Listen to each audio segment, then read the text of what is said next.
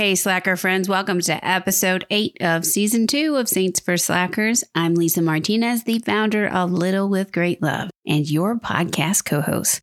Let's begin now. Don't care that much, but not totally apathetic. Why try so hard when truth can't be magnetic and draw you into something new, cool that matters? Yeah, it's another day hanging with Saints for Slackers. Saints for Slackers. Saints for Slackers. Slackers. Today's podcast is sponsored by Redbird Ministries is a nonprofit pro-life and pro-family Catholic grief support ministry serving individuals and couples who have experienced the loss of a child from pregnancy through adulthood. They help ordinary families who have been given an extraordinary cross to carry by systematically guiding them through the complexity and trauma that happens after suffering child loss. Find their grief resources, including their Restoring Love 33-day consecration to the Holy Family for couples of loss at www.redbird.love. Welcome back, Slackers. It's your co-host and Slacker extraordinaire, Jeff Sanchez. We have Little with Great Love contributor Alyssa Sanchez back today. Alyssa is not only one of my favorite podcasters, but she's also one of my favorite people, hands down. And that's not just because she's my daughter. Among her various roles, she serves as our team's social media manager and the talented designer of most of the stylish apparel, gear, and free downloads in our online shop. But don't take my word for it. Go check out her handiwork for yourself. Anywho, gather round, Slackers, to hear Alyssa's reflection on St. Francis of Assisi, the saint who rejoiced in all the works of God's hands. And don't forget to stick around for our hilarious wannabe patron saint at the end. Slacker. St. Francis of Assisi was introduced into my life at a very early age. Since my parents went to school and met at Franciscan University of Steubenville, they brought St. Francis into our home and way of life. Before I really knew about this saint, I was already tied to him.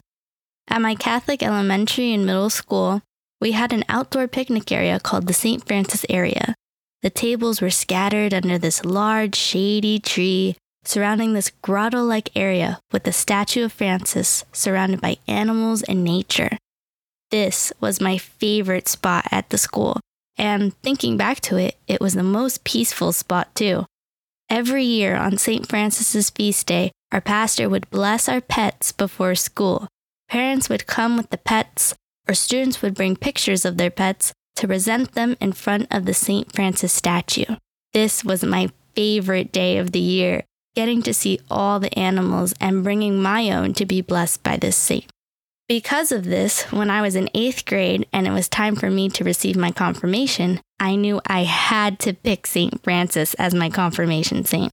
I didn't even bat an eye or doubt that he was the one for me. While all the other girls in the class picked women saints and questioned why I was picking a man, I stood confident in my decision, and on the day of my confirmation, I proudly told the bishop that Francis was my saint name. Since then, Francis has always been present in my life, and I swear, because I took on his name, all animals are attracted to me, even the ones I don't like bugs. Well, fast forward to my junior year of college. This year was a turning point in my relationship with Francis. I had the amazing opportunity to study abroad in Italy for a month. While we had a set itinerary with the group, we were able to have 2 weekends to explore by ourselves. I knew I had to visit Assisi. Everything worked out smoothly, and I was able to visit Assisi with my boyfriend at the time and one of my English professors, who turned out to be our own personal tour guide, which made the visit that much more special. The second we stepped foot into the town, I was overwhelmed with such peace. I knew it was my man Francis welcoming me home. We got to visit all the famous locations, churches, and grottos. I loved every minute of it. But the most impactful moment for me was visiting his monastery on top of a small mountain. Right in the front, there is a statue of St. Francis sitting in the grass overlooking the land with a journal in his hand. My professor said that was the spot where he wrote his famous Canticle of the Sun and Sister Moon. I walked over and sat next to him and instantly understood his teaching, the Franciscan way. According to Franciscan media, Francis used to praise God, the artist, in every one of God's works. Whatever joy he found in things made, he referred to their maker. He rejoiced in all the works of God's hands. Everything cried out to him, "He who made us is infinitely good." He called animals brother or sister, and he exhorted them to praise God. Francis saw all of creation as God's goodness, and I felt an overwhelming understanding of this teaching at that moment on the mountain. Francis continues to make himself present in my life, but now it's not just him, but other saints who have come from his order who make themselves present in my life. Saints like Padre Pio and Anthony of Padua have all been referred to me by my patron to help me grow and blossom in my life. If we allow this saint to be present in our life, he will help us blossom, wherever and whoever we are.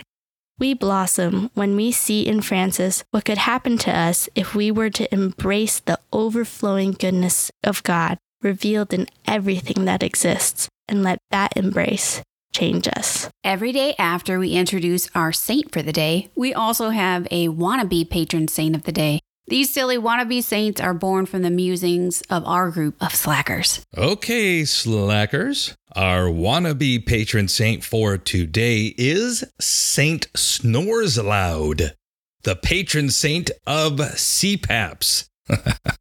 Snores Loud was a portly, middle-aged Trappist monk in a Spanish monastery. Silence helps Trappists to practice continual prayer, so pin drops can often be heard. Typically, there are 3 motivations for monks to speak. 1, to be more efficient in their work. 2, to engage in a communal discussion. Or 3, to discuss spiritual matters with a director or confessor. While Snores Loud rarely spoke during any given day, his snoring could be heard throughout the monastery every night. The tired brothers grew cranky, and so they prayed. A volunteer dropped off a card of a sleep specialist in a neighboring town. The brothers shipped Snores Loud to his specialist, who confirmed he had sleep apnea. And with his new CPAP machine, Snores Loud started sleeping so deep, he almost began missing morning prayer. And the whole monastery found rest, not just in the Lord, but in their own beds. So the next night someone you know is sawing logs, and it ain't for firewood, ask St. Snores Loud to restore your Z's. Slacker. We're so glad you joined us today, Slacker. Every Tuesday and Thursday, we drop new episodes on Spotify, Apple Podcasts, Google Podcasts, and on our blog. Your support means the world to us, so here are 3 quick and easy ways to show it. Number 1, please support our generous sponsors. Number 2, every good slacker needs some swag, so snag some in our shop, or you can leave a donation when you grab one of our many free, popular download resources at littlewithgreatlove.com/shop. And if this podcast made you think or smile or maybe even laugh out loud, would you please share it or leave us an online review? It'll help other slackers to find us and spread the message of the gospel. So thanks in advance. We can't wait to continue our journey together, friends. See you back for our next episode, or if not, the one after that, slacker.